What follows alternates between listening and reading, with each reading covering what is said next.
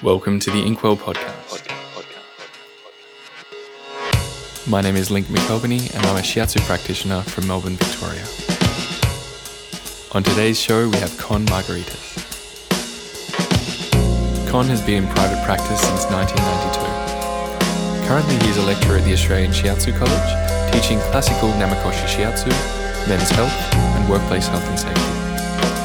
Previously he lectured at the East West College for 14 years and at the Centre for Adult Education in Melbourne for 12 years. Con was actually my very first Shiatsu teacher, and since then he's been a role model of mine that I deeply respect and admire. We are also joined once again by our wonderful co-host, Mr. Scott Brisbane. Scott is currently practicing craniosacral therapy out of the Australian Shiatsu College in Brunswick, Victoria. He has studied and taught traditional Chinese medicine and acupuncture, as well as naturopathy and flower essences. He also has a weekly Drew Yoga class that he teaches, and he explores various meditation techniques as part of his personal practice. And to lead us into the show today, we have Melbourne band Miso, who have recently reunited, which has brought a lot of excitement and joy to their fans. The music you'll hear on today's podcast is some of their older work from their first release. And if you're interested in hearing what they're up to these days, you can find them at soundcloud.com/tuneintomiso. You can also find them on Facebook. I hope you enjoy the podcast.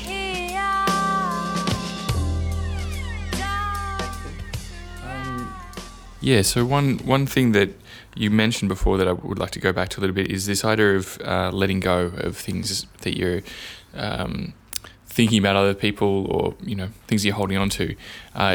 Is it just the present, being present and mindfulness or is there a particular technique you use or philosophy that you use to kind of actually let go of things? So that is the process. That essentially is the process. Mm-hmm. What I'll probably shift a little is, it's not actually a letting go. It's almost like an embracing of accepting what is. So it's actually not pushing away as a metaphor. It's actually it's palms open and you're accepting what's there or what's being presented.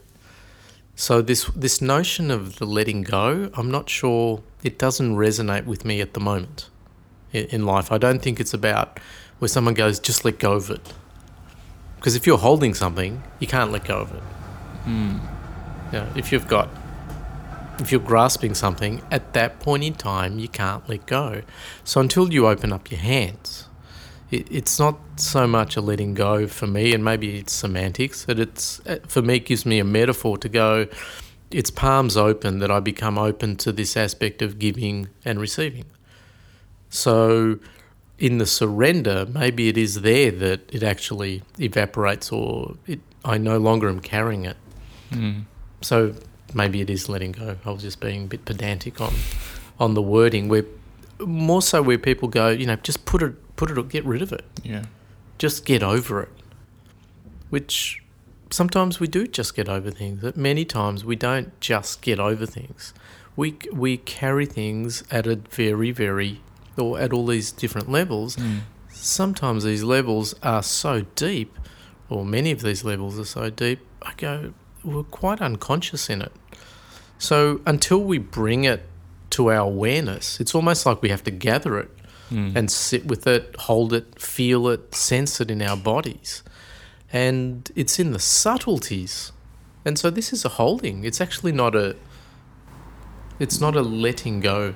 Con, I have been taking so much from my listening of these podcasts, these audio Dharma podcasts recently. And one of the things that I really, really liked was that one of the speakers referred to one of the other speakers, saying that they often call mindfulness bodyfulness. And for me, that's kind of fantastic, because my body and being in my body is a great difficulty and has been a great difficulty for much of my life. So therefore, like the process of coming back into my body and studying it and being in it and meditating on it is a way of actually drawing into the present. It's a way of actually discovering and feeling tensions, and it's a way of observing those tensions. It's a way of giving space to those tensions. It's a way of letting go of those tensions. I think letting go is a skill, and you can polish it. You can learn it. The more you let go of stuff, the more you're able to let go of stuff. But, having said that, I'm a Cancerian, and one of our main skill sets is holding on. With them claws. Yeah. Pincer. But, I think that, like if astrology and karma and all of these things kind of come together, the Cancerians out there probably have the lesson of learning to let go in their life, because it's not an easy thing, actually. Yeah. Well, how does this apply also with your clients? Because I know you've mentioned before this idea of anchoring and creating space for the client and not getting attached to the client's tension or wanting to release it. And I remember last time I treated Yukon, one of your comments was that I was doing a lot of harder work, releasing work, but I wasn't doing a lot of, I guess, of the more nourishing, the kyo, kind of looking at the softness stuff. And I mean, I am getting quite good at the releasing part, the really physical stuff. But recently I've been trying to figure out what's a good approach or intention in terms of, someone's got tension in their shoulders. How do I release that without putting the demand or the expectation on it? And I mean, because obviously I do have to try to do it. But is there something in this same approach in terms of accepting what's being held? And I know there's the technique of going towards or into the tension. Can you guys comment on that? Something that's taken me a few decades to understand is Masunaga, who was quite at the forefront of shiatsu theory and practice, where he took Namakoshi's work. So he was a student of Namakoshi, who essentially has brought shiatsu, I'll say, to the world stage, essentially through the exposure of how he lived his life. And Masunaga essentially brought the concept of energetics, and this is my wording, the model of energetics back into bodywork or back into shiatsu. So where Namakoshi looked at or presented shiatsu as being more based on neuromuscular system within the body and on the nervous system, and even though he spoke that, I'm sure at a deeper level, the concept of energetics still held. It just wasn't presented in the public forum. So what Masunaga did was look at where I went before, where I was talking about our needs and getting them satisfied. So Masunaga talks about, imagine a human being as a single-celled organism, even though we're multi-celled. So we're at a point of balance, and what happens, an unconscious desire or impulse gets invoked within this organism, within us. So that's the kyo, or the emptiness, the deficiency of energy. So the organism realizes there's an impulse that comes up that's unconscious, and then through the action, we then go to nurture or satisfy that unconscious impulse or desire or need, whatever it is. As I said earlier, if we actually satisfy and nurture that impulse, we then come back to equilibrium again. If we don't, we start developing these energetic patterns of emptiness being the impulse, and then the excess, or the jitsu in Japanese, being too much energy. So this is how the action that we take reinforces energetic patternings within our meridian or energy body system. So we have the ability with shiatsu to treat the shoulder or the existing symptom. We also have the ability to go to the kyo or the emptiness or the deficiency where it appears nothing's happening, or there's not necessarily pain, or it's a chronic condition, and actually work on that then allows, if we nurture that and satisfy it, we get met. And so what happens is you then get this rebalancing or redistribution of energy between the emptiness or the unconscious impulse and the jitsu, which is our ongoing trial attempts or actions to meet this. But all this does is just creates imbalance. So we can do either with bodywork or with shiatsu. We can go and treat the shoulder direct. You can go work on it, and you can do some work that'll get the chi moving, do a little bit of dispersal. We can do that. Simultaneous, and I won't go, so I'll just keep it at that level for now. And then we can also go to the emptiness, to the unconscious, to that part that hasn't been satisfied or nourished or met. Bring through our awareness there, the client is able to come to that point. And so they begin doing their own energetic rebalancing, so to speak. So at a very simple level. So without the client having to talk, and can you remind me what was the word you said? Was it body? There was something. Bodyfulness. Bodyfulness. So for me, the more the client is able to come into their body, to me the body is present time consciousness. There's no past or future in the body. It's operating in physical reality, in this space of the earth that we're in. And so the more their awareness comes into their body, the more they're able to surrender to what's happening with regards to the body work without going into their thinking or intellectual faculties of what's he doing, why is he pressing there, this hurts, why is he doing that, it's my right shoulder that's sore and he keeps going to my left knee. What's he doing? Why? So if the person's able to stay present and experience their body, bring awareness to what they're feeling in their body, they actually don't need to do any dialogue or expression unless they want to, but they don't actually need to know what it is that's happening to become present, feel, and come into their body. So within that, I find there's lots of then different techniques within shiatsu and other body work to, whether it's relaxing nervous system, whether it's building up this emptiness, the deficiency, the unconsciousness, or the impulses that the client's feeling, so that they're better able to respond with their choices or the actions that they make, so they don't keep doing the same thing, expecting a different result, and it still doesn't satisfy them.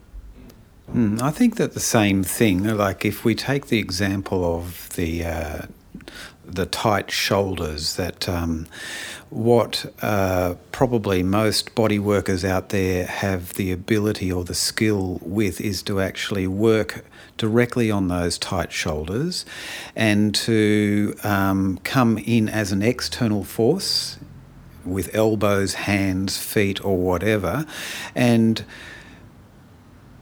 relax those shoulders. My main problem with that is that give it, 2, 3, 4 or 5 days max, and the shoulders are back where they were before. So the power in the process is the bodyfulness, and it's not your bodyfulness, although it's involved in the process. It's actually the client's coming into their own body, and on the level of what's actually happening in the treatment, they are able to actually disperse their own tension in their shoulders. Now that lasts a lot longer. They have to work really hard to actually bring that tension back in, because it's created a consciousness. There's been a consciousness at some level that's actually occurred where they have let go of the tension in their shoulders. Now, what I think the craniosacral process is similar, but probably different words. In fact, probably not even different words actually, but there's a few things that can be done. One is that you anchor yourself. So as far as transference is concerned, because that theme that we were talking about before, where you were creating a space, I was kind of probably fishing a little bit as far as, like you being a little bit kind of cagey as to not wanting to take on the other person's energy because you're feeling tired. And if you open yourself up, that you will take it on. Whereas a part of me was probably saying, well, you can actually still relate from your tiredness. You don't have to pretend to be anything but tired. Admit to that space, be that space, but also be in the space of actually being in a treatment, which, ideally would require energy, but it might be just a slightly different type of treatment because I'm feeling a bit tired, but it shouldn't take away from your presence and the power of the treatment. The presence is so important, I think that the more the practitioner can be bodyful, the more the client can be bodyful. And so in that space where you're kind of feeling like there is a gap and a distance between you and the client, my recommendation is to, drop in to yourself, really, really just drop in to yourself right here now or right there then. And that's the process, because that's the process of life and living. When situations occur where there's a disconnect in relationship, or there's a problem in your relating with other people, drop into your feet, drop into your body, drop into your middle, your core, your being, and be there. We don't have to be anything else except really at home. And that's, in the therapeutic space, that's just a really, really powerful thing to do with your client. Because when they're interacting with you, and because there's a few things, there's the client, there's you, and then there's the relationship. But really, there's only two. There's the client and there's you. And if you are fully and truly embodied, then when they project, they just get the real. So it bounces back. And it bounces back as he's totally in his own self. He's completely inhabited his own space. And it's like for them, I can call it back in. I can call me back into my own body. I can come back in. And once that starts, the person reconnecting with their own space, the person reconnecting with their own body, then the shoulders sink, the deficiencies get met, and they start treating themselves, and you are truly what you are, which is a facilitator of the process, and the facilitator is embodied, and I will just say that again and again and again, because I think it's really simple as well, this whole process. It's, You really, a part of you, your ego really wants that after 20 years, 25 years and 30 years of experience, your ego wants to, run the 10-year course on, like Scott Brisbane's bodywork, and that it's got, like a multi-tiers and multi-layers and, like this is going to take you a long time to learn. No. Learn it now, because it's actually really, really simple. You've got to be with yourself. It's just more and more and more. It's a great space, the practitioner space, the space of being with a client, because you can kind of practice it, several times a week or whatever. And you really come home all the time, come home, come back. And the other thing that actually does is it creates this space for the person, because you're not trying to do anything to the person. You're not trying to make anything happen. You're actually, the only thing you're really, really doing is actually being yourself and allowing the person to be themselves. And it's a bad thing that our reality and the reality that we inhabit these days, that doesn't allow that to happen more often. But this can happen down on Brunswick Street. It can happen in the home. It can happen in any relationship with another person. People are looking for real relationships, if they know it or not, actually. And when they actually get it, it does heal them. And it doesn't have to be in the space where you're putting your hands on. You can be walking down Brunswick Street and you smile at someone, and that creates a space for the other person. Or I know for me, when someone actually looks at you and smiles, it's not that often that I experience it around here. But when that happens, there's a connection made with the person. Life comes to life. It's alive, and it's not a therapeutic. Yes, I work in a therapeutic environment. However, the healing takes place anywhere. And just because you create a therapeutic environment doesn't mean any healing is going to take place. There's no force required. And getting back to what Scott was saying with regards, to the back tension, tension is if you break up intention, the two words are in tension. And we've learnt to do things intentionally to an outcome of life. Should that be attentionally? That's happening too. Everything is done at the level of tension. Once which is part of the flight or fight response, part of sympathetic arousal. So what happens if we surrender and accept what's happening in life? We accept the back that's tight. And when you're able to come to a practitioner that works in that way, where you're talking about polishing the mirror, what I find in that, I see it as an extension of what you're saying, is rather than when the client looks at you, they just see you pretending to be something. Once there's this clear mirror that you've polished through the process you just said, and what I was talking about earlier, they're actually then able to see themselves. They get to see themselves. And what I found also is that clients see facets within you that they yet haven't seen in themselves.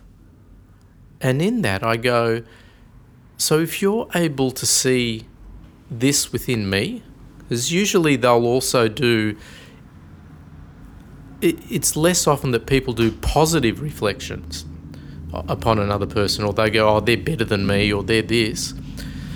So one of the aspects of creating that space is that the client gets to see themselves, and I find they become more receptive to the aspect of what they're seeing is in them. So when they throw something at me, or they verbalize something that they see in me, I'll follow that up with the fact that you're able to see that in me, I believe that's because that's in you. you can't see anything that's outside, that's not inside of you. And so that then gives them a different space to move into. Because most of us are more critical or of self, rather than allow love to resonate within our own world, which then automatically goes out. It's not like, I find we have this thing that love comes from, something that someone else has or gives to us. And there's stepping stones. When you fall in love, it's everything about the other person is magical. There's no shit on them. And then when you fall out of love, you go, the falling in love's falling from the head into the heart. And then when we fall out of love, we go back into the head, and then we start seeing the other person's, not so much their good stuff, but some of their shit too. And then eventually, when we completely fall out of love, we go, oh, it's all shit. There's nothing positive about them. And so it's really easy to separate from any type of relationship. This can be friendship, who you bank with, whatever. And we... Steady on. I don't bank with you. And I've just lost my train of thought. It's really easy to see that. And eventually we get to find that what it is that's outside, we're able to start seeing beauty, whether it's within nature, hopefully within other people too, that once we've got to that point where we're able to see that, it's because it's starting to resonate in us. We're able to see the love that's in us, and to hold ourselves in that space of acceptance, surrender, of being whatever it is that we are. And we're all unique. There's no book about each person. That we can be in that space, and you're okay with it. You don't have to be anything else. And that's what I found has taken me a long time in a clinical environment, and in life too, to get to the point where there's this space here, and a client can come in and experience in a therapeutic environment whatever it is that they're needing to satisfy themselves, not through me, for themselves. They find what it is that they're needing. What do they need to do for themselves that becomes nurturing? And they don't have to keep creating this tension because they're not satisfying or meeting these unconscious needs. They find it, like you said before. They actually self-discovery. They actually self-discover and they find out what it is. Or they begin doing things. They don't have to know what it is. They actually do things that become satisfying. And so do you find, from what I'm hearing, you're saying that just being in this state and creating this opportunity for people to, experience this is the fundamental part of it. In terms of like diagnosis or what the word is, when you're checking to see if your treatment has been effective, things like this, HARA and then HARA at the end, or pulse or what have you. How important is that aspect of it to you? And if it is important, what systems do you use or what theories do you use? And the diagnostic element? Diagnostic and then checking, I guess, midway or at the end as to how effective your treatment is. Okay. I would say the aspect of questioning and observation, how the client moves, when they pick up the phone, listening to what they're saying, what they're not saying, what their problems are, the tone of their voice, the quality of their voice. So that's the first part. So every interaction I have with them, so it's a little bit harder nowadays because many people are doing text or email. So I'll start off with a new client. If it's a text or they've been referred by someone and they're wanting to make an appointment, what I begin to do is check in with myself. What am I experiencing? What, in this text I just read, what did I just pick up? What came towards me? I'll read the words and also feel what's written or what's not written as well. So I begin paying attention to whether I hold their name or hold a space. I just sit, close my eyes, take a few breaths, and allow what's resonating towards me from this person. Sometimes I get a hit, sometimes I don't. So that's at one level. Then the same will be when I pick up the phone. That gives me a much clearer sense of the person. I start getting senses from that, impulses from the person in the dialoguing, in the interacting. Did we connect? What happened in the booking? How did it flow? How did our energies intermingle and flow through? And then when I finally meet them, I allow, as if it's the first time, because it is the first time, what's happening?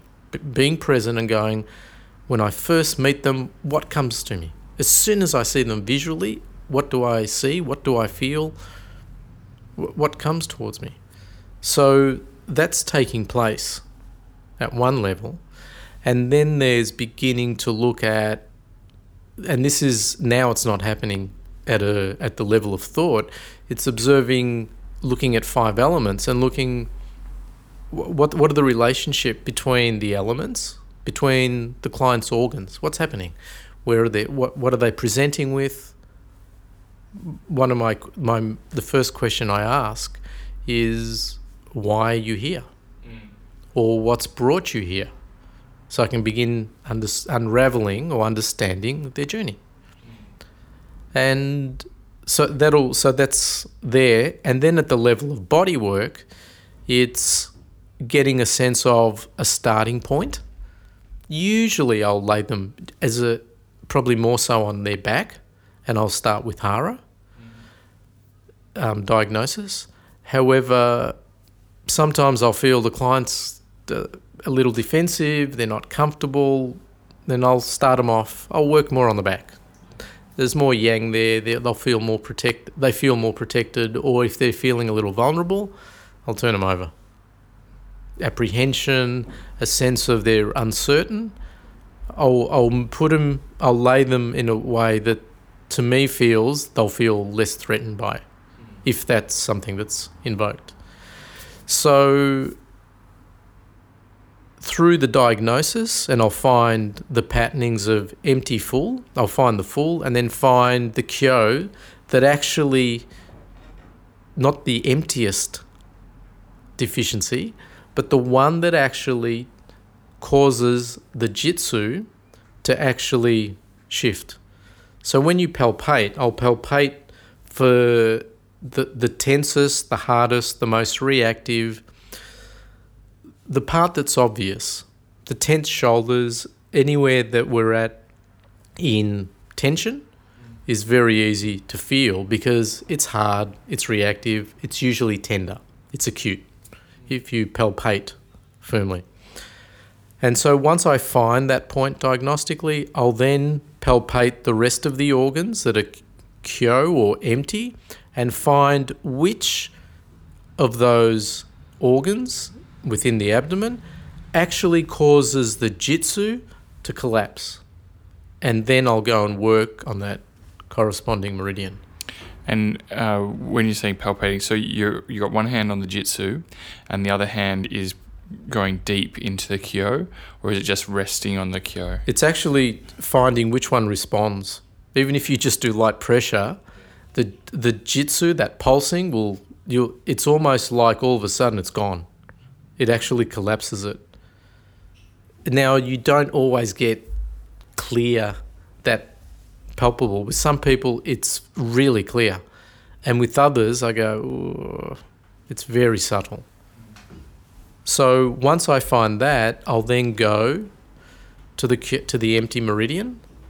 However, if that meridian ends up being not empty, then I'm going to modify my treatment. So it's a little bit, for me, different to the aspect of taking pulse or tongue diagnosis, where you see the dysfunction or the disharmony, and then you strategize to bring it back into harmony. For me, the two aspects of duality which I I resonate with is that once you find the emptiness, this bit will actually go. Doesn't mean you don't have to work on it. What it means is you've found this action that the person's taking, you've found what they're trying to satisfy, the need, the unconscious need, or what needs nurturing. So once you go to that, this actually shifts or changes. So you don't have to work on the hard shoulders. You can work on them. It's not right or wrong. What happens is you can treat the kyo and then come back to the shoulders, and you'll find they've actually already started shifting. The person's already doing what they need to do for themselves. And this satisfaction, it can be on a physical level immediately just through the treatment, but do you also carry that into... Energetic too. So it's first at an energetic level, and then when you go to the symptoms that are presented, you'll be able to palpate and feel it at a physical level. So yes, they'll be able to feel it. Some people are aware of energetics. Some people will feel it more at a physical level. But do you then think about, say, the element and therefore the corresponding emotional stuff and make like a psychological analysis of what this person might be trying to satisfy and give that, or do you... If I get a hit on it, I will. Intuitively kind of... Yeah. So I have logically to look at the relationship between organs and the relationship between elements and look at what emotions may be involved if it's something that the client's open to as well. Yeah, sure. It's not just me deciding to go there. Yeah.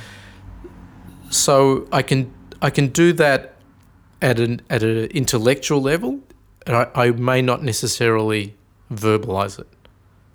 I may not need to verbalise it. If I've got if there's a client who's in their head, I don't need to add more stuff into it. So this is where this dance or relationship with the client starts taking place. It's an energetic dance that's taking place. So I can do the logical stuff or look at the philosophical aspect or the theory and go, okay, these are organs or elements that appear to me to be involved. And then there's what the client's shared. And then there's what have I picked up. So sometimes I'll bounce off the client and ask, have you been feeling emotional? Have you been feeling a little bit irritable or frustrated? Have you been short-tempered? Some will say no. And then that's it. It's finished. Do they say that abruptly? No. Not always. No. They're usually nice. Clients are nice. Sometimes. Yeah, sometimes. So I have diagnostic skills. What I find has taken me longer to refine is to understand the dance of the energetics within the human being. That's, to me, that's an experiential one. You can't get that out of books. Maybe and you can learn it through life experiences. It's not just in a therapeutic environment. It's how we relate to human beings when we're conscious. This is going quite a bit off topic, but now I'm curious.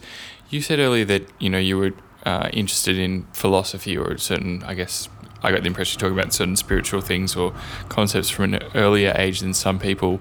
Where did that start? And I know that you spent time in a monastery and stuff. No, is it?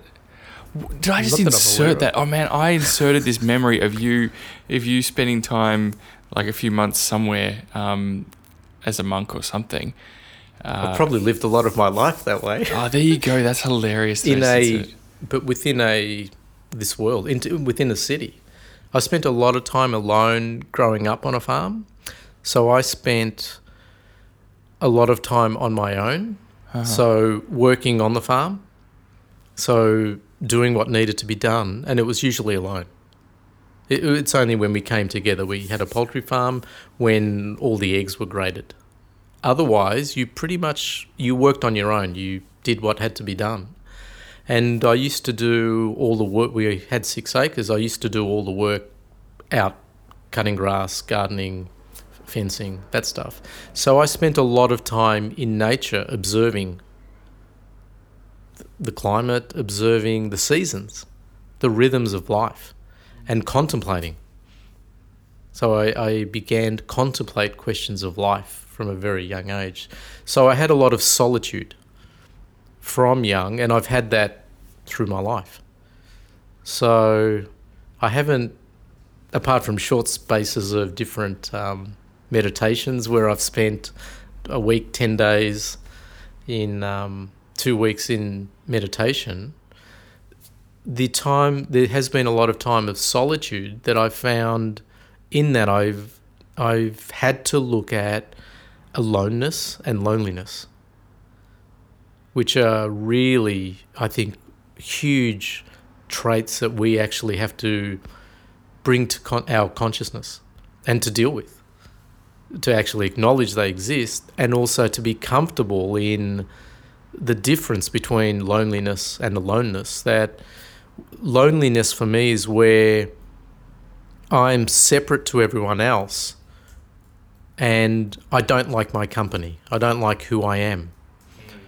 Whereas for me, aloneness is where you've looked into loneliness, you've delved into the darkness or the shadow that can invoke and bring up, and you've come to a point where you're okay with it.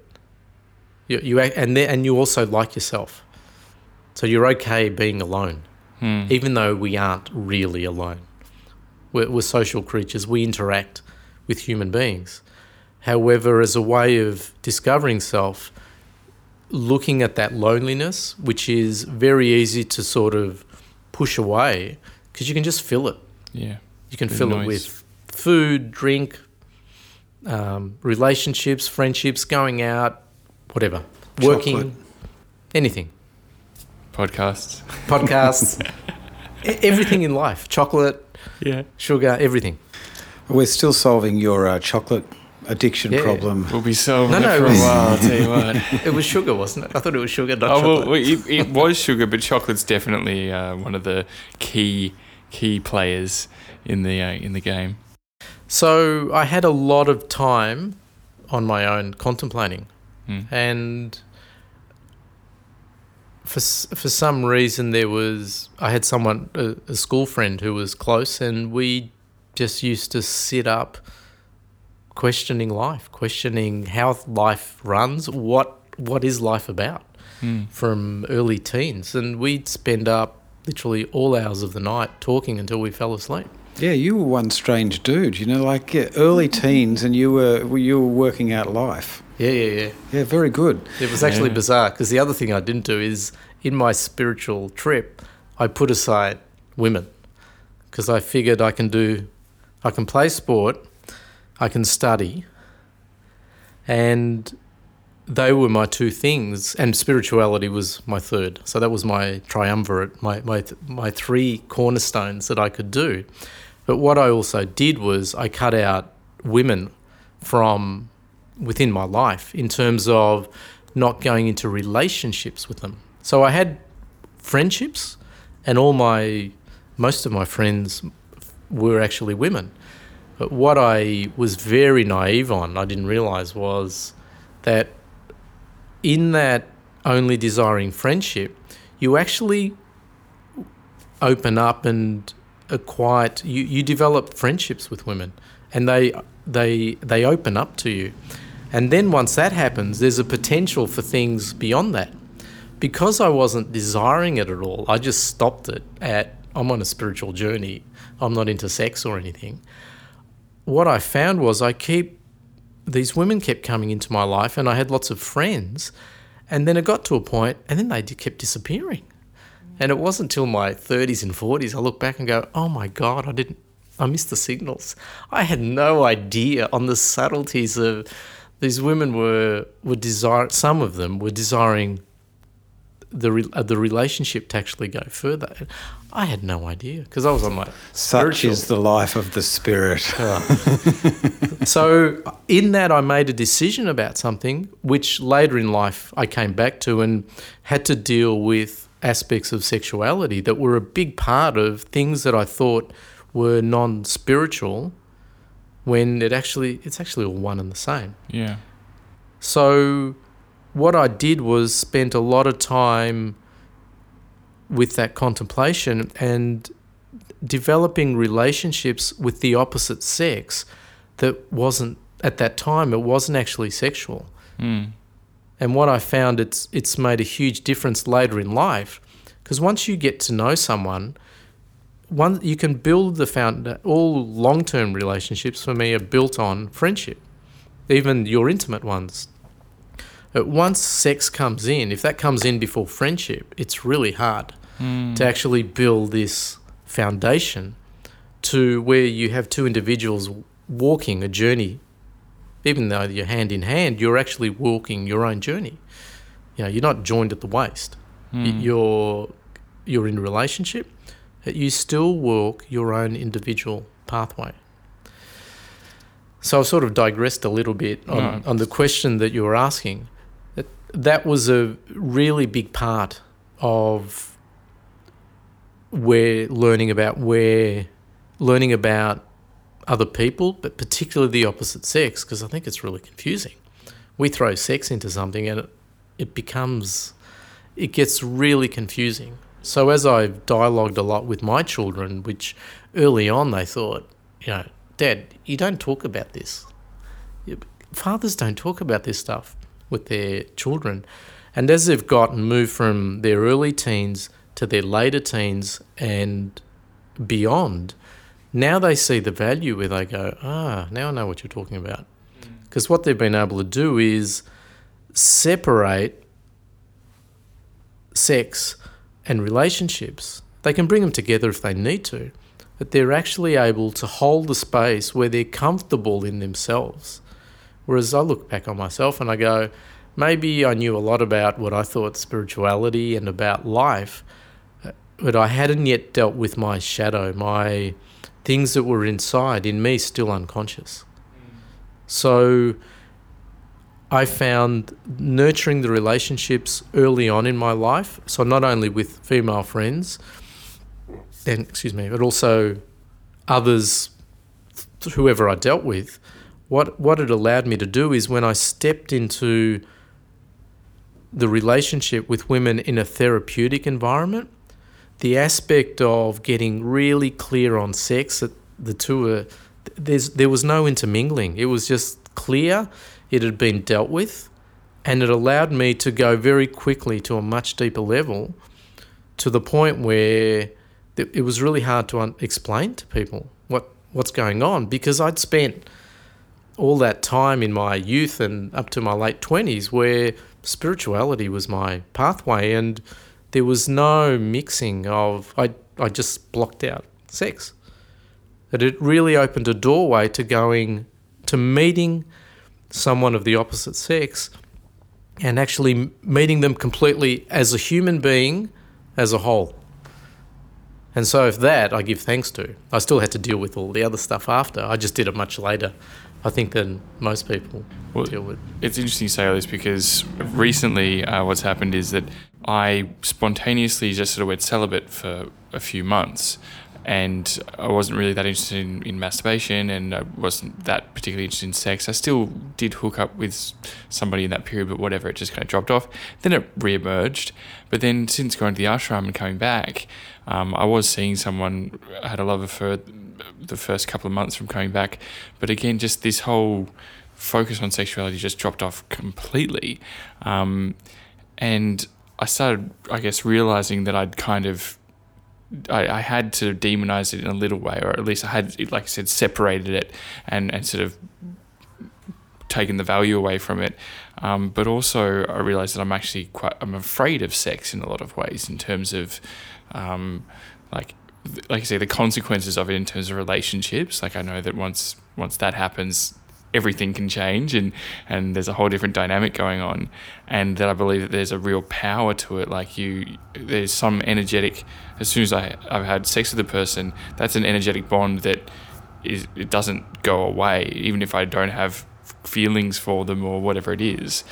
But yeah, I'm curious as to I guess, why in which you separated them, and in terms of what was the philosophy that was going on at the time in which you did separate it, and how have you reconnected it? Was it just purely through that relationship, or? Well, that's a really big question. I'm going to try to concise it. I would say an early influence for me was I'll say religious, in that I went to church quite a lot. So one was where you went to church because the family went to church.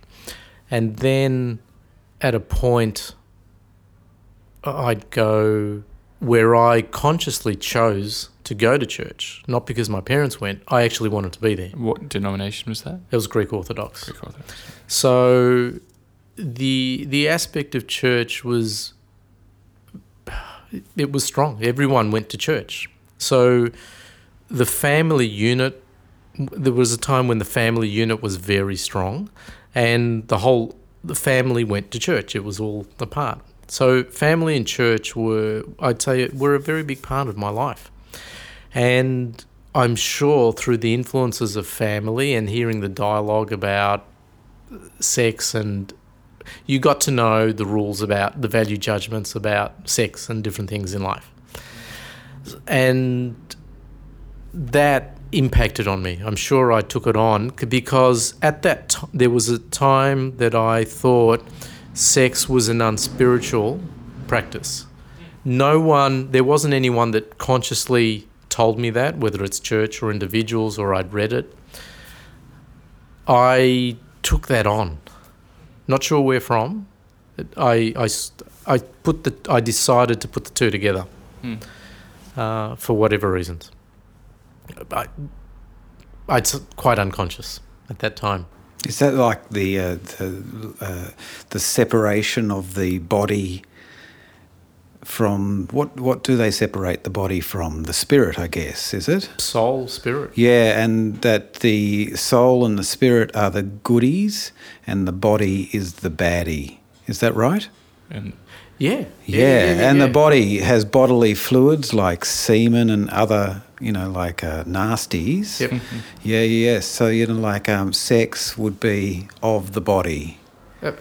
And from that, as I began my readings into different things way outside of Orthodox, Greek or Christian, so I read a lot about Christianity, but I also began reading a lot about outside, so Buddhist, Taoist, and I, for some reason, because that was in me, when I read bits about that the sex is bad and it's unspiritual, I go, yep, see, affirmation.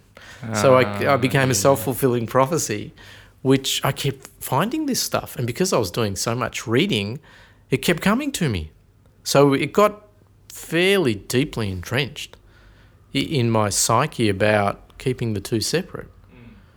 However, and then it was okay once I got married. It was okay to include the two. So I would have been in huge conflict because on the one hand I'm going, it's unspiritual, and then on the other hand I go, oh, it's okay in wedlock. I go, what a contradiction, which I didn't realise till afterwards. But that was a, what's the word, not a conflict, a paradox I was carrying. A contradiction, I was living a contradiction. So that's what I remember of it influencing me at that time. And fun, and I don't know why, at that time I was also exposed to Tantra and Taoist sexology. This was, I'd say, early 80s, so I would have been in my 20s, so I was still celibate, and yet I was starting to do Tantra and Taoist courses, practical courses, and it was like, yet it was okay for me. I felt okay, that wasn't a conflict, but I still had the conflict that you can't have sex. So it was just these practices. I go, it's okay to do the practices. So for some reason I was drawn to this, and yet at the same time I go, I'd put this is the limitation of it. You can't go into physical intimacy. This is all about energetics, because the energetics are still spiritual. They're not dirty. There's no semen. There's no So when you say Taoist and tantric practices, are you talking about with another person, like breathing techniques and stuff, or is this internal circulations? Both. Yeah, okay.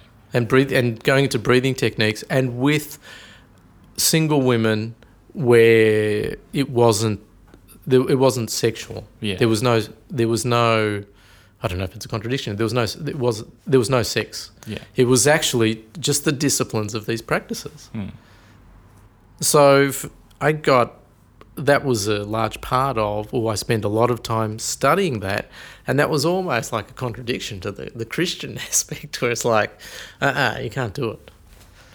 So that part, and again, I'm consolidating this, where it probably wasn't, I'll say, till in my 30s, and I'll say more late 30s, where I became clearer and started acknowledging, because I'd suppressed things about physicalness because they were less than, they were unspiritual and so forth, where I had to acknowledge about, this is how I felt. There were all these things about patriarchal control, and I thought I was way above those because I wasn't into, I didn't do that. And then when I saw it in myself, that was probably one of the biggest shocks of my life.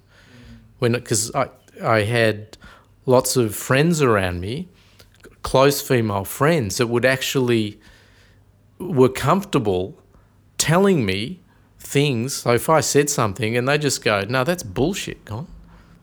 They go, what are you talking about? So I had a lot of close friends who were really good mirrors that threw straight back at me something where I go, oh, no, I'm above that. Where they just turn around and go, oh, no, you do that with your partner. And I go, what? I was in absolute shock. I was in such denial. I was unable to see where I was in my relationship with my partner about where I was controlling. And that was one of probably the biggest rockings of my foundation and of my spiritual and sexual foundation, where I suddenly saw my behaviour and I go, all these things I've been in denial that I thought other men did. I thought, oh, you're a bastard too, Con. You actually think the same. You've just been in denial. Thank you. I became a man. and it was both enlightening and devastating. I was absolutely devastated and shocked. I was in so much shock to think that I wasn't this puritanical being. I was the only puritanical spiritual being walking around humanity. Like, what an arrogance that is. And to then begin to acknowledge it, I go, oh my goodness, I do this. Like, I'm actually doing this. This is what I do with my partner, or when I raise my voice, or you do this, and I go, I had to own it.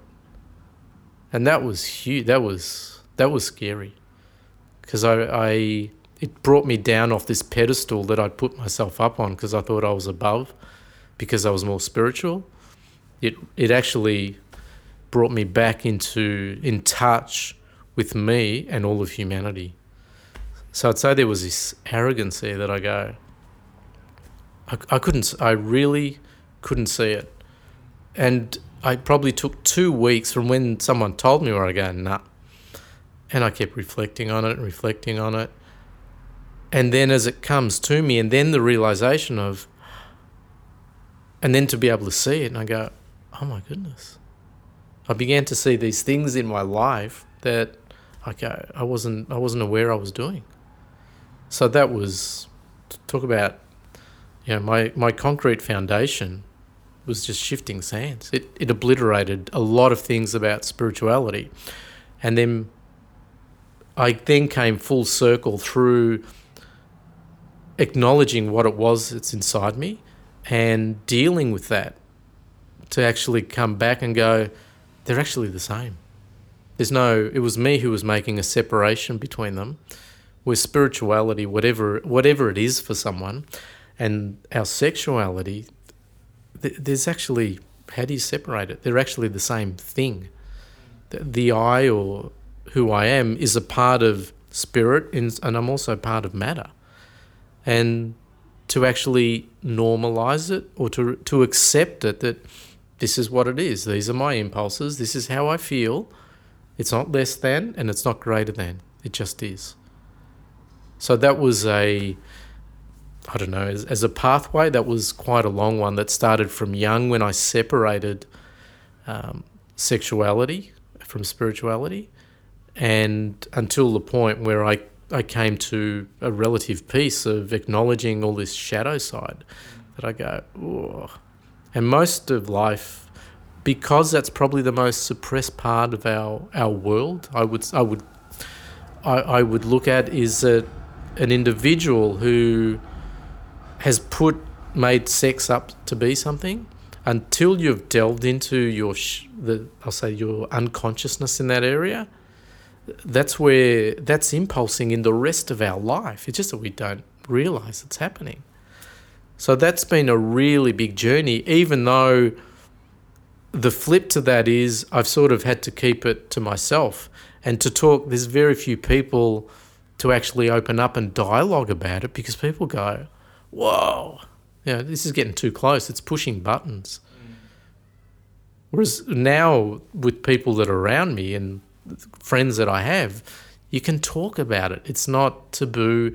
And even clients, I can make it really light, where you just bring it up in a conversation. If it's something that I feel might be impacting on the person and has come about as a dialogue, I'll go into it with the person. Whereas before, I'm going, oh God, I don't want to talk about this. This is really uncomfortable. So I found I had to get comfortable talking about whatever it was. Talking about how I feel, talking about sex, talking about relationship with my partner, my family, friends, everything. All those bits that people are really uncomfortable with. So that's been a big part of what I found has allowed me to have equanimity within clinics. So whether it's a male or a female client, whether they're gay, whether they're heterosexual, whether they're bi, whatever they define themselves, I can actually hold that space. That doesn't matter who they are. That's not who they are. That's just defining possibly their sexual preferences. It does not define who it is that they are. So I find that's helped me hold the space, because I found the judgment that's involved with sex in our life, and particularly amongst, I'll say, within practitioners and therapists, there's a lot of value judgment. And I found you get attacked when you start going into these areas where people go, no, that's for a sex therapist, or that's for a psychologist. Where I go, so at what point did we split the human being? Which practitioners got to work with spirit, which got to work with soul, which got to work with the physical body? What are we putting all these? Someone's made claims to it.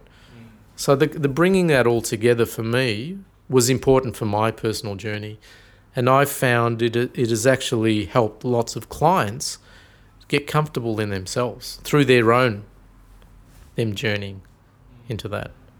So I don't know if I've gone off on a tangent. No, that's like I said at the start. The tangents are the best bits usually, anyway. But with the sexual thing, it's interesting because there's intimacy in shiatsu, and we've spoken about this before with some of the other podcasts. And for me, I struggled with that initially, and again, it's interesting. After the ashram, there was a period where it just didn't seem to be such a big deal. This idea of whether or not they were attracted to me or I was to them, or these thoughts were arising. I think I spoke to you about it at one point in terms of even if these thoughts are arising, that they're not me and they're not what's actually going on here. Remain present. I think that was your main advice at the time. Was if you're going there, you're probably not present. You're probably imagining something or creating some situation in your mind.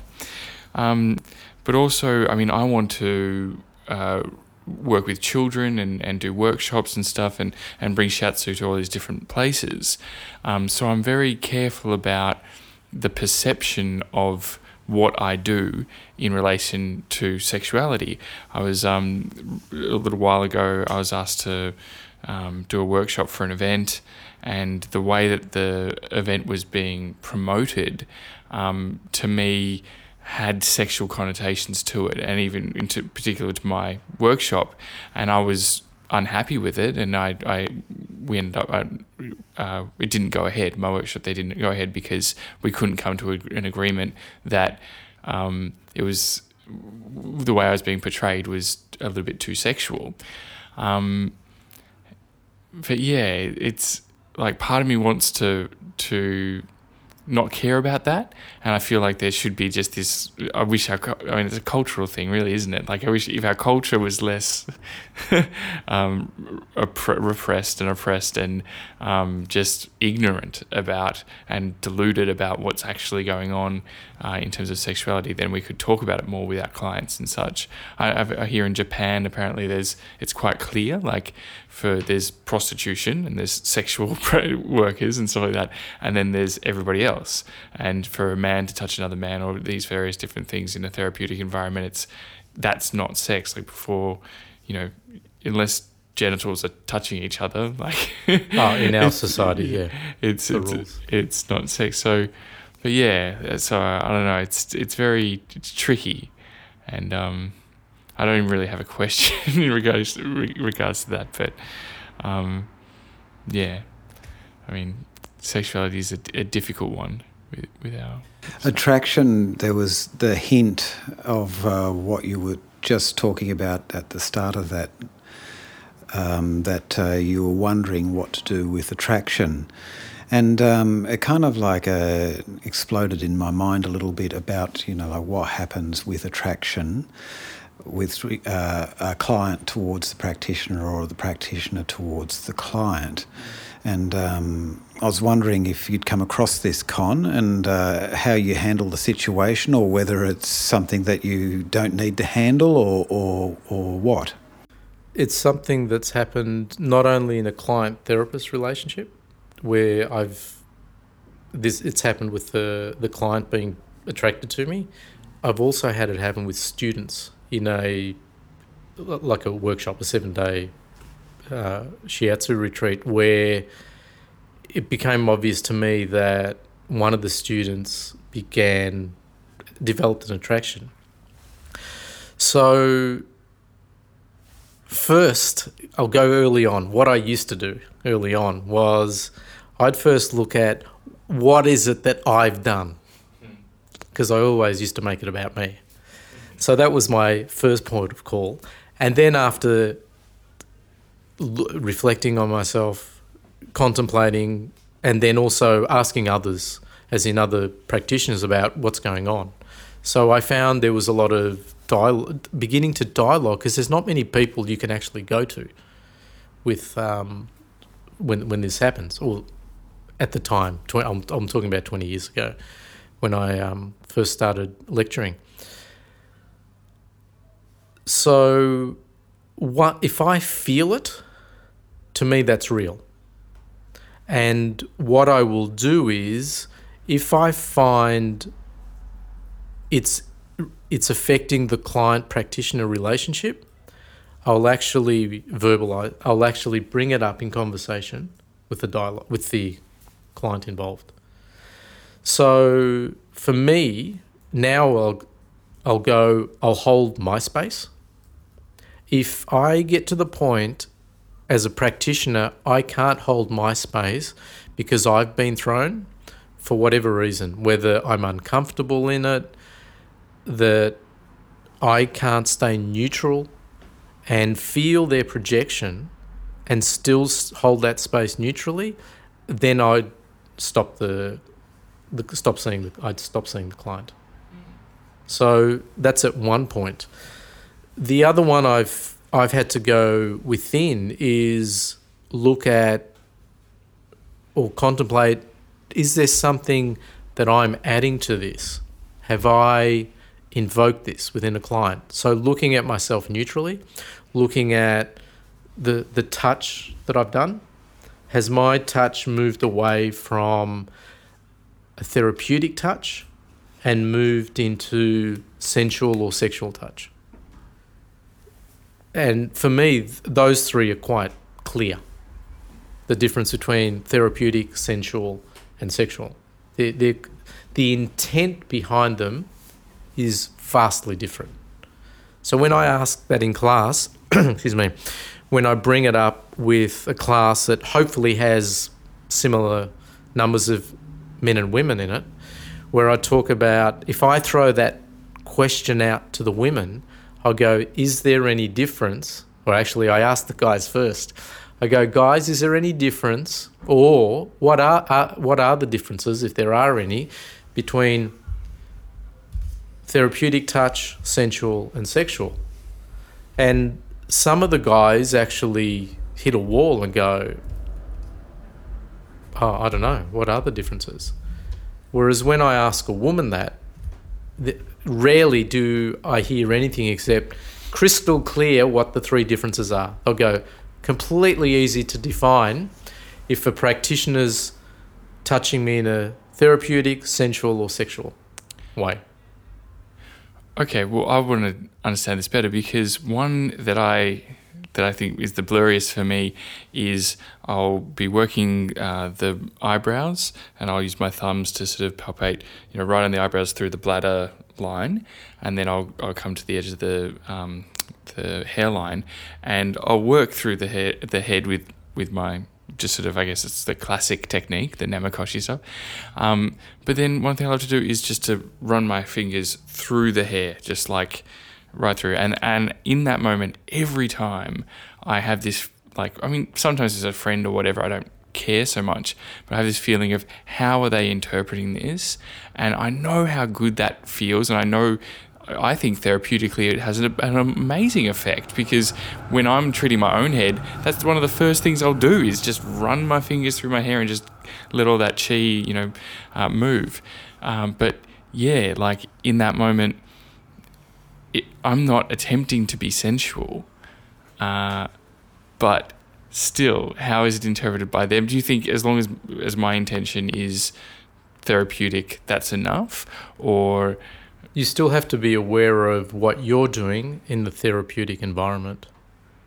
And if you're in your space, I believe you'll be aware of what the client starts doing with it. Because if they start sexualizing touch, the chi moves differently. Yeah, there's sexualizing touch, but there is also sensuality with touch. And I was thinking about disagreeing with you from the point of view of there being the three, as in, was it therapeutic, sensual, and sexual? Yeah. Whereas I kind of feel like not all of our therapeutic touch is sensual, but I wouldn't necessarily shy away from that. I think that touch is of the senses. I think that it's beautiful. I think that the running of the hands or the fingers through the hair, it's like, wow, can that really, really ground a person therapeutically? Because it's maybe filling that need to have their head touched. And there's other things that come here. I remember a discussion with a massage teacher, and he threw the questions out there as far as what parts of the body are sensual stroke sexual, and with the idea of perhaps we should avoid them. But the questions started coming back from the students that, any part of the body could potentially be sensual, sexual. And I think this is a good thing to talk about because I'm really interested in it, but I'm not claiming any expertise in the area. Well, but I think a word that's come up before is tenderness. And to me, the idea of a mother's touch. So you look at the way a mother or a father touches their children. If you're in a society that's really concerned about pedophilia, you could label a whole bunch of that sexual. And I think that's the pathology of our society. And similarly with the treatments, like, I want to be tender. Like, I mean, if I don't want, that's just my nature. Like, I am tender. That's the way that I touch people generally. And in terms of fulfilling, like you say, satisfying these needs, a lot of people that come to us and myself are lacking that touch. I can tell that's the massive part, is people aren't touching them tenderly, leaving their partners or whatever. So not only physical, this is also as a metaphor for spiritual and touch at a soul level. These we're not just physical beings. So, and we can touch people with our words, with the way we smile.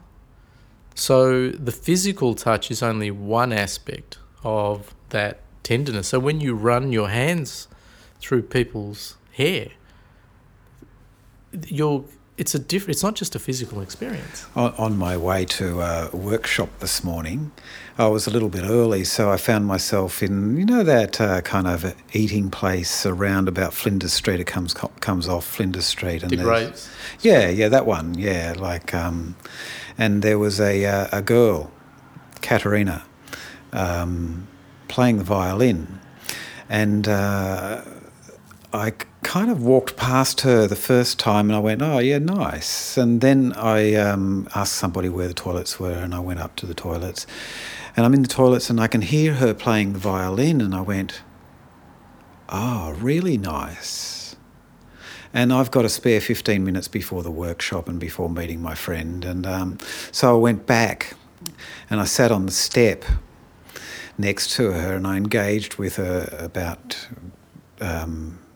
what she was playing, etc. And she said, what would you like me to play? And I said, oh, just break my heart.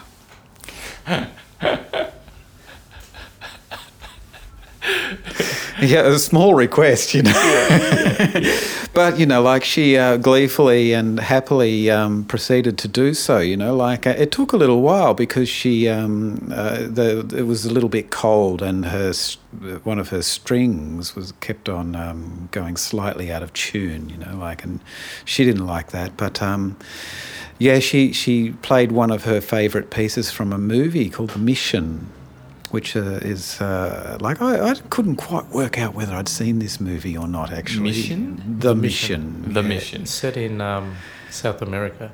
Yeah, and it's about a quest. Missionaries. Yeah. Who go to convert the pagans.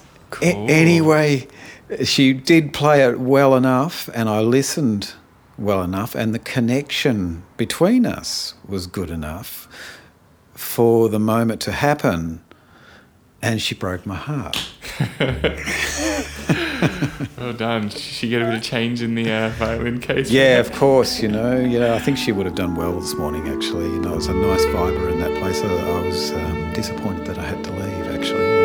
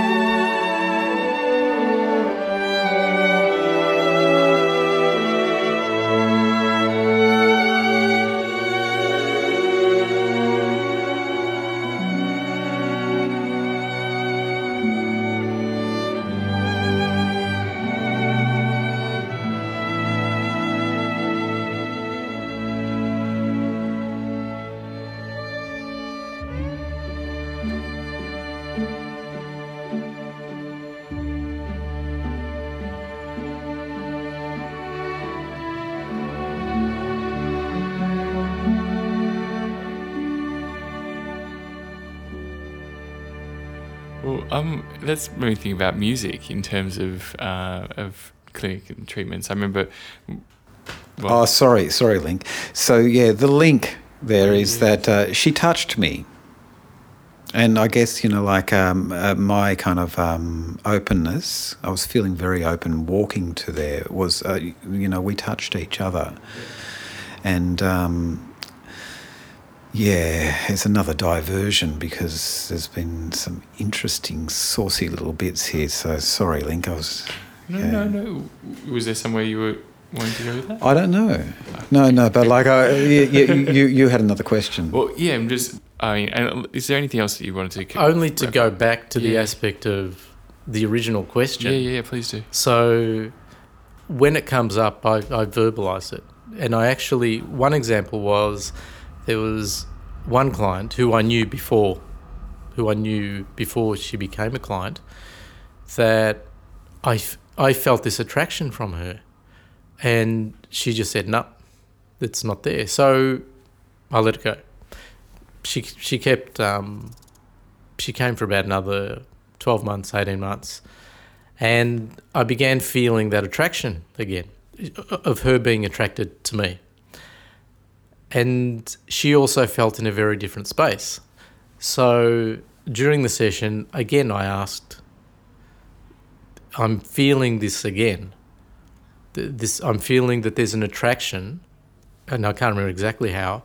I go, is that your experience, or is that true for you? Is it garbage? And she goes, yes, it's true.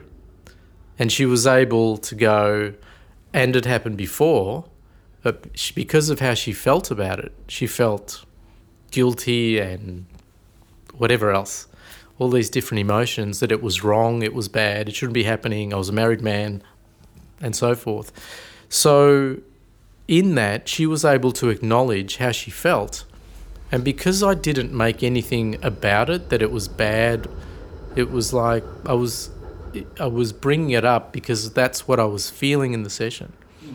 And that shifted for her. And Con, what about the other way around, where, attraction is what is one of the main forces in the universe, when we buy a car, we presumably buy it because we're attracted to it, when we buy a computer, I like that one. And it's not necessarily something that, we might be able to intellectualize it. So when someone walks in the door and we're attracted to them, where are you with that? So I've had clients that I've found very physically attractive, and I've also connected with at a deep level,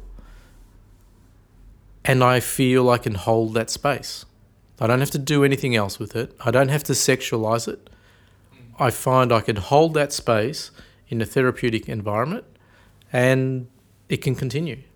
But I don't feel a need to do anything else with it, to evolve it into anything else. So stop seeing them and go, whatever it is that I desire. There isn't anything else. I can I can acknowledge an attraction. I can stay conscious in that attraction for another human being, I'll say for a woman, and I don't have to sexualize it or do anything else in my mind, in my imagination with it, and still hold that space. And to challenge you a little bit further, have you come across the situation where the attraction was mutual?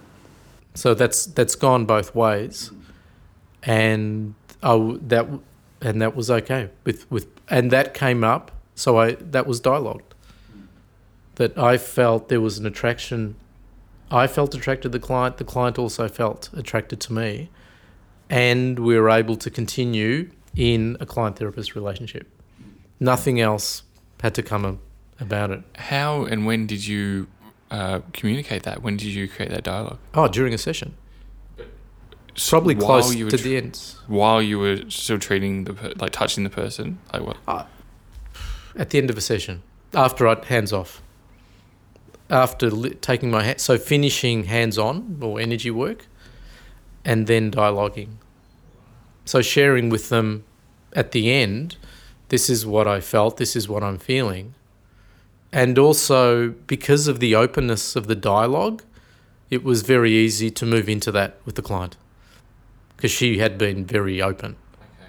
So it was actually really easy to go into it in that space because she was clear herself.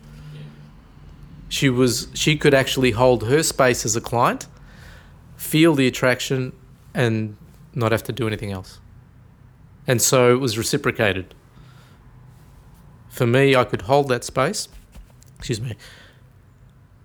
feel that attraction, still work as a practitioner, and still be present and centered.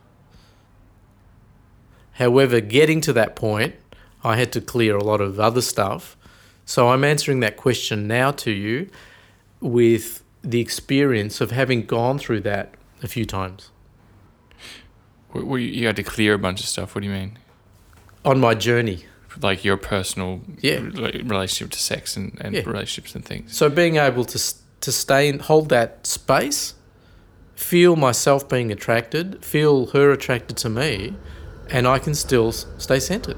So with regards to what we were talking about when you were younger, in your 20s, and being spiritual and friendly, but completely turning off your sexuality, that's quite different to what's actually happening now. I would say that now you actually do pick up the subtleties and the cues from those that are attracted to you. And before it was coming from a point of fear. I was afraid of what might happen. So did you pick it up back then as well? No, I was really naive. You were naive or blocked? Oblivious and blocked. Yeah. Definitely blocked. You didn't pick it up at all? I had no idea, Scott. I had some women tell me and I go, are you serious? So you picked it up in retrospect when you looked back on it? Oh, yeah. Like 10, 20 years later. Yeah. Because I'm trying to work out why these women are disappearing once it got to a good friendship. And then I go, oh, my God. But that took me 2 decades. That wasn't an overnight thing. Yeah, so tell me, you kind of alluded before that, there was a separation of spirit and body back then, but you must have been interested in body work because you have been a body worker for a long time. And the body and sex are obviously really closely related. I was just wondering, what was going on back then with regards to body work, sex and spirituality. What was going on? Yeah, especially not so much with the spirituality part of it, if we are separating these things, and that's just arbitrary, of course, but especially body work and sexuality, because it seems like you kind of got into body work and you kind of got into sexuality, and they were kind of happening because you went to those tantra classes and you were obviously moving towards shiatsu. And that was shiatsu. Before body work. That was before body work. Yeah, way before. Okay, that's interesting, isn't it? So that would have been, I was in my 20s. Yeah, but were you in your body? I was. This is in hindsight and reflection now. Of course. My current perception. I felt I had a very good sense of my body. Yeah. I played a lot of sport and I pushed myself quite a bit. And felt I managed and looked after myself really well. So I ate very well. I didn't smoke. I didn't drink. I didn't do drugs. I didn't do sex. Were you connected to it? To my body? Yeah. I felt I was connected to my body. I paid attention to it. Okay. Even though I'd Did you feel it? Oh, yeah. I was very highly sensitive in my body. Okay. Always. And these So therefore, like what did not the blockages with regards to the that separation of sexuality from your life and your being, did they not reside in the body? Like I might think they would. I didn't have anything at a physical level. That I had really good health. So I'm not aware of an impact where that separation created an energetic blockage. It was subtleties of things that I felt. There wasn't anything where I go, I was pretty healthy. I looked after myself. I ate very well. I rested really well. I used to have body work, which back 30 years ago, there weren't not many people in their teens. I'm trying to body work. And are you doing yoga? And I'm trying to draw together kind of the threads of that separation of body and spirit when you were younger, and also the thread where you just made decisions to actually start playing sport and to do something positive with your body. And obviously you were sensitive in your body and you were sensitive energetically, and the sex stuff, which is also it's a lot of things, but it's also extremely physical. I find it interesting. I find it interesting that you turned this thing off, man. well, it never turned on. Seriously. Because you turned it off young. Yes. So I'd actually been reading. Osho writes about a lot of if meditation was taught to teenagers or to children, what he was seeing is that if you're able to do that, you find a part of yourself that normally people only find when they go and have sex, because it's a profound experience. Yeah. And so what that tends to happen is they then attach the sex to the profound experience, and it becomes outside of them. Yeah. So he was talking about if an individual's able to find what they experience here within, then when they come into sex or sexuality, it's not outside of them. No. It's not the other person where I've got to have sex to get my hit, or I need drugs to have a hit. So because of this kind of like connection with spirituality when you were younger, was that kind of like pre-puberty? Because I was wondering how you kind of cope. Way before puberty. Way before puberty. So, Yep. So therefore, masturbation wasn't a part of your life? Nope. Wow. It Double wow. It wasn't a part of it. Hmm. It didn't do anything. I never went into it. I didn't know. And but presumably I saved my kidney chi. But you did a good job, man. This is the hilarious or the interesting thing about our culture, is that it is a wow for me and Scott, because to me the idea that you weren't masturbating, like I was very sexual as a young person and started masturbating and was very enthusiastic about it.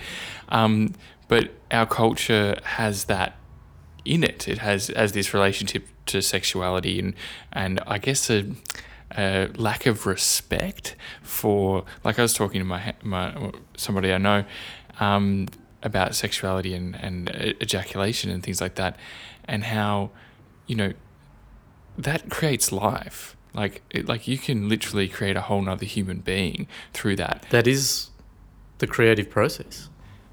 Yeah, and that's instilled in us, absolutely. And to masturbate, to ejaculate, that's shooting out this substance that's in your body that is fundamentally that creates life. It's so massive and so powerful, but our society, I guess, doesn't really.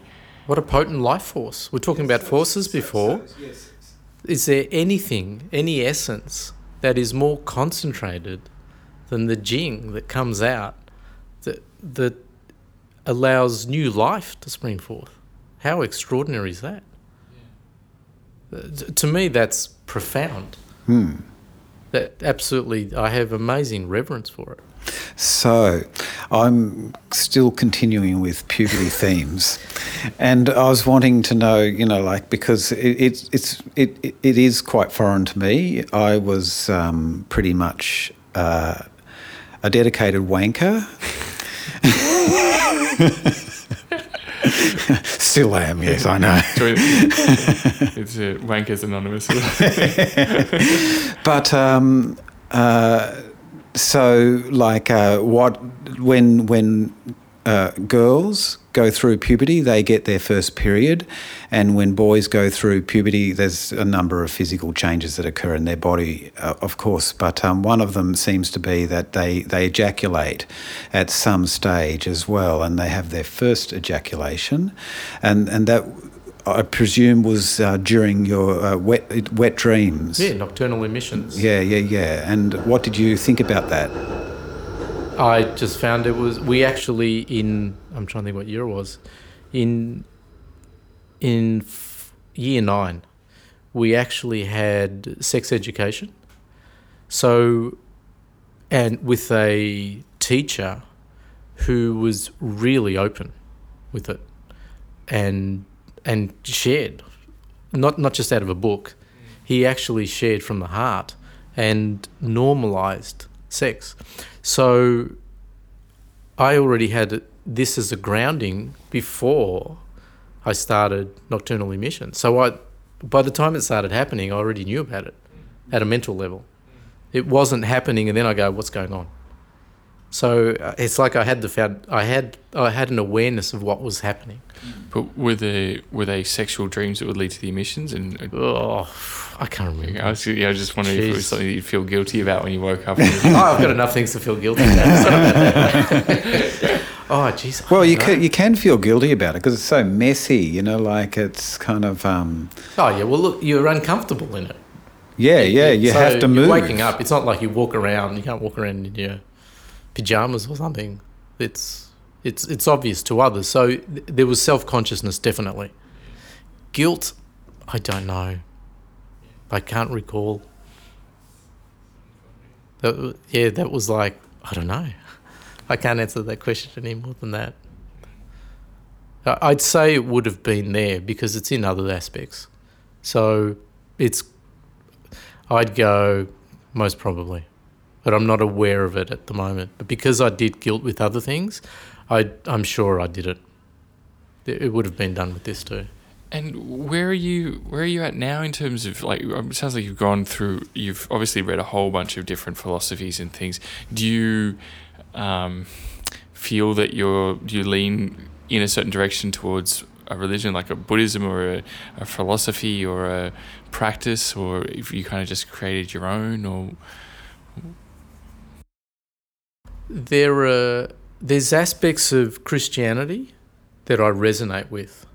So things that have to do with love and they resonate with my heart, I feel I can accept them. So it's not so much a religion. So the aspect of Christianity I'm open to. Taoism I'm very open to. So having, whatever it's been, nearly 30 years since I started reading about Taoism, but I didn't know what it was. I felt it, but if you asked me to explain it to you back then, I go, I don't know, it doesn't make sense. It was like reading mumbo jumbo, but I related to it. It's like I had an affinity for it. So it's not so much a religion that a particular religion. To me, all religions just reflect different parts of the one.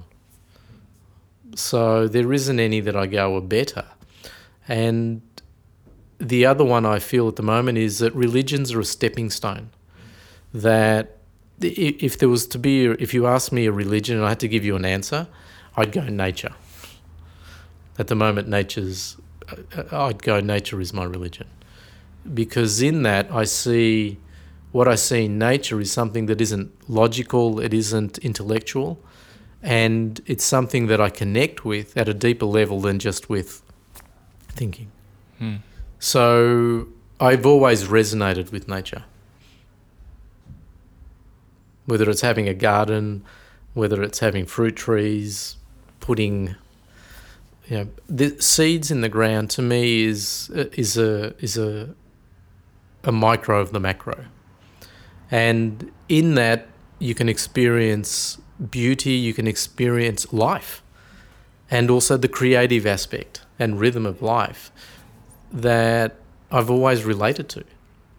So I don't have a religion as such that I'd go, I'm Greek Orthodox, or I'm this, or I'm that I define myself as now. However, each of them have contributed significantly. I've drawn so much from each of them.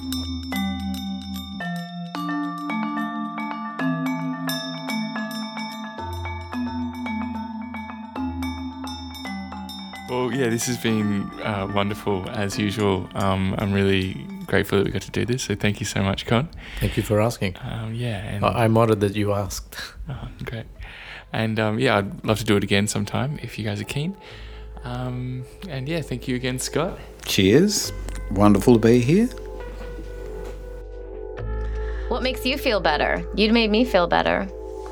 You probably like to help. You're like a born teacher. I do like helping, so that's good. Walking down the street not too quickly is good. I have a friend who's a poet who said, I once walked the trail from my house to Kent Lake in 4 hours and 15 minutes. It's a long trail through the woods. She said, but that wasn't my best time. My personal best is 8 hours and 45 minutes. That includes time watching the lizards sunning on the rock and writing down a dream staring at the summit of Mount Barnaby. See, now I can do that Yeah. after I smoked a bowl. Uh-huh. Well, that's fine. It might be interesting to see if you could do it without. Not to say that doesn't have its place, but also what's it like to just saunter down the street for no reason at all. And I think, I don't know, maybe it's the poet Gregory Corso who says, standing on the corner with nowhere to go, that's real power, you know? And there's a certain way because you're in yourself. You're not doing on anybody else's errand. Can I ask one more question? Anything. What do you think about fighting against your own lethargy? Lethargy. You mean like laziness? Mm-hmm. You look like a really lazy person to me. No, but like this morning, I wanted to wake up at 8 and I woke up at 9:30. Yeah? And how late what time did you go to sleep? Now we're getting into it. What time did you go to sleep? 1. Yeah. And did you need 8 hours of sleep? I do sometimes. Sometimes, though, I know that it's like, it's not productive. Good. I think being not productive is a fabulous thing. We live in an insanely overproductive consciousness. And how about being? How about lazing in bed and then... It was fun. Listening to something you want, I had the dog against my back. You mean, you have to get up and produce, this is the great American thing, get back on the assembly line and make more comedy. Come on. I'm so glad to hear it. That's it. And mostly when people think they're lazy, it's not actually. It's either self-judgment or it's fear. And a lot of people who feel themselves to be lazy are really afraid that if they do try to do something, they'll fail or something, so better not to try. And other times, it's just that they have this extremely strong self-critic. And one of the things you learn when you start to become mindful in meditation is about the judging mind. And it says you're not doing this right, and you're no good as a meditator, and not only that, you're no good as a, whatever else it is. You're not really doing it right. You're not doing that right, and not only that, you didn't do that right. And just think about that. And they weren't criticizing you, and then you're not going to do that one right. You're fooling everyone. You have to worry. And so what do? You say, I hate that judgment. Stop judging. I can't stand that judgment. But what's that? It's just more judging, right? And I don't like the judging mind. All you can do is stop for a minute, look at it and say, oh, This is the judging mind. Thank you for your opinion. You know, you kind of bow to it and say thank you. And you know whose voice it is. It's not even your own voice. It was recorded in there of somebody else. And, you know, earlier, we won't talk about them or whoever it was that recorded that stuff. And you go, oh, judging mind. You say, oh, I saw the judging mind. I'm getting really good at this. Pride, you notice that? Okay. There's the judging mind in reverse. Thank you for that, too. And you get a sense of humor about it all. And you realize, oh, you don't have to believe your mind and your thoughts. And then you can use it. The mind is a great servant, but a terrible master. And especially if it's controlled by judging and self-hatred and, you know, people are so hard on themselves. There's so little mercy, so little forgiveness. And it doesn't mean that, all right, then therefore people think, well, if I'm not hard on myself, I'm just going to indulge. I'm just going to take, you know, all the time off, take drugs all the time, do nothing, and just turn into like a bum or whatever it is. That's not who we are. But you do want to be hard on yourself when you're entering an art form or a career. You do? Well, you want to, you know, like when I started comedy, I would keep a calendar and I would make sure I went up 20 times in 3 weeks. Or, you know, like I had a little system and I would record it and I would make sure like 5 to 7 times I had to perform every week. And then I would record That's beautiful. That's called dedication. That's called commitment. And no relation. If I wouldn't have done that, I wouldn't have got good. No relationship with another person, no art, nothing worthwhile gets done without dedication and commitment. That's different than this other voice that comes in and says, you're not doing it right, you're no good, that's the judging mind, and that you don't need that. Dedication is different than all that kind of self-criticism stuff. It's fine to be analytical and say, you know, that one was a bit of a bust because I talked all about myself, or I didn't talk about myself enough, or whatever. So I knew how I should have worked. You know, like you have to be critical. That's called discrimination. That's discriminating wisdom. It's seeing clearly. It's totally cool. And what about, let me ask you this, though. When you're discriminating, what if you're also, because this is what also happens in art forms, you're like, well, that person sucks. And you and your friend talk about, you're like, yeah, their comedy's terrible. And you feel so bad when you do that. But part of getting good at something, I'm sure Picasso hated certain artists. Not that I'm saying I'm Picasso, but I'm just saying, like, you know, you have to be critical to figure out where you are. Yeah, there are different ways to be critical. One is to see clearly. This person seems to be a better painter than that one, okay? And then others to get really snarky about it. Oh, my God, look at that, you know? And that doesn't feel that good. No. So you could say, they're trying. That one didn't work. Their stuff doesn't seem to work. And here's why it doesn't work. And then sometimes you're right. And so it is a form of figuring out Yeah, and art. That's totally fine. We're always doing that, and that's a useful thing.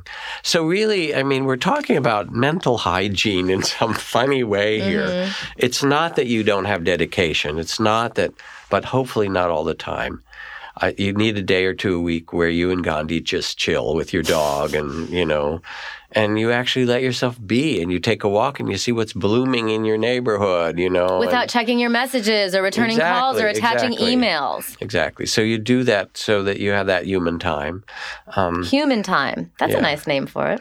And then you also dedicate yourself, which you want to do. Some part of you're supposed to do something cool and good with your life, and so you dedicate yourself. You could dedicate yourself in a way that has a generosity of spirit to yourself and others. I'll do the best I can. I'll learn. I'll do this over and over again. Any good athlete does that over and over and over again until they get skilled at it. But I don't have to turn into a mean person in doing it, especially not mean toward yourself, but also toward others. You can be generous. That their work doesn't work. It's not very mature yet. It doesn't work that well because of this and this and this, and it's fine. You can actually be gracious. I don't feel like I need therapy anymore.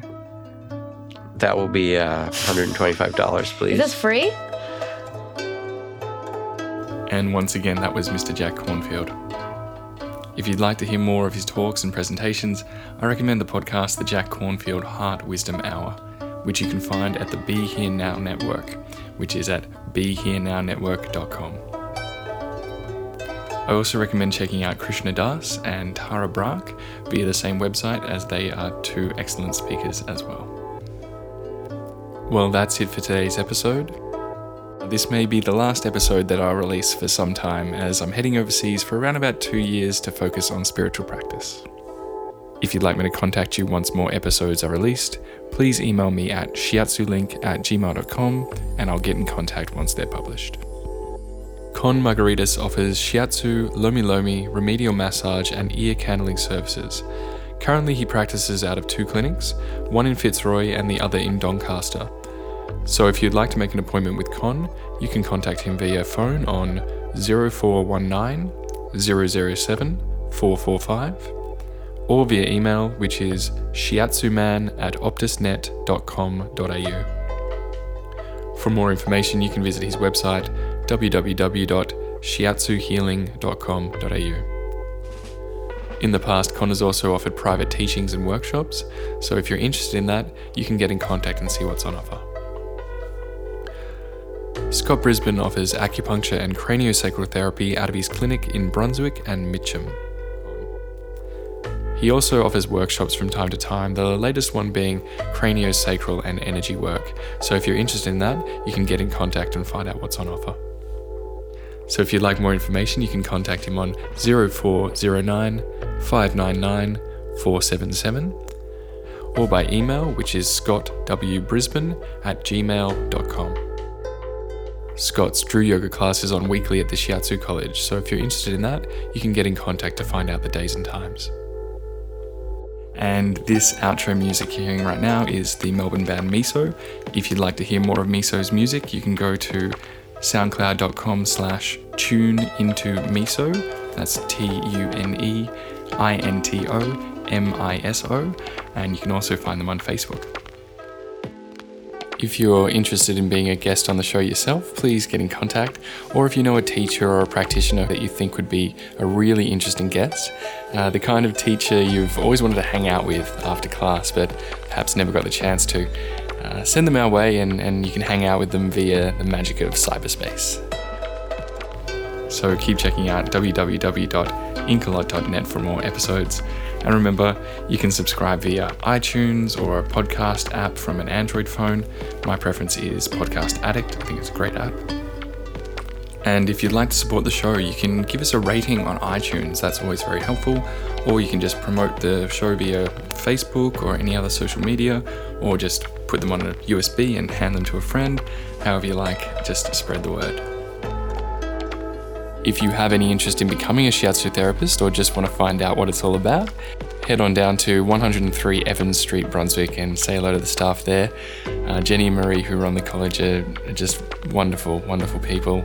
They'll be more than happy to tell you all about it, and you'll also find a range of other workshops and classes available there, as well as clinic spaces that can be rented if you're a practitioner. For more information, go to www.australianshiatsucollege.com.au.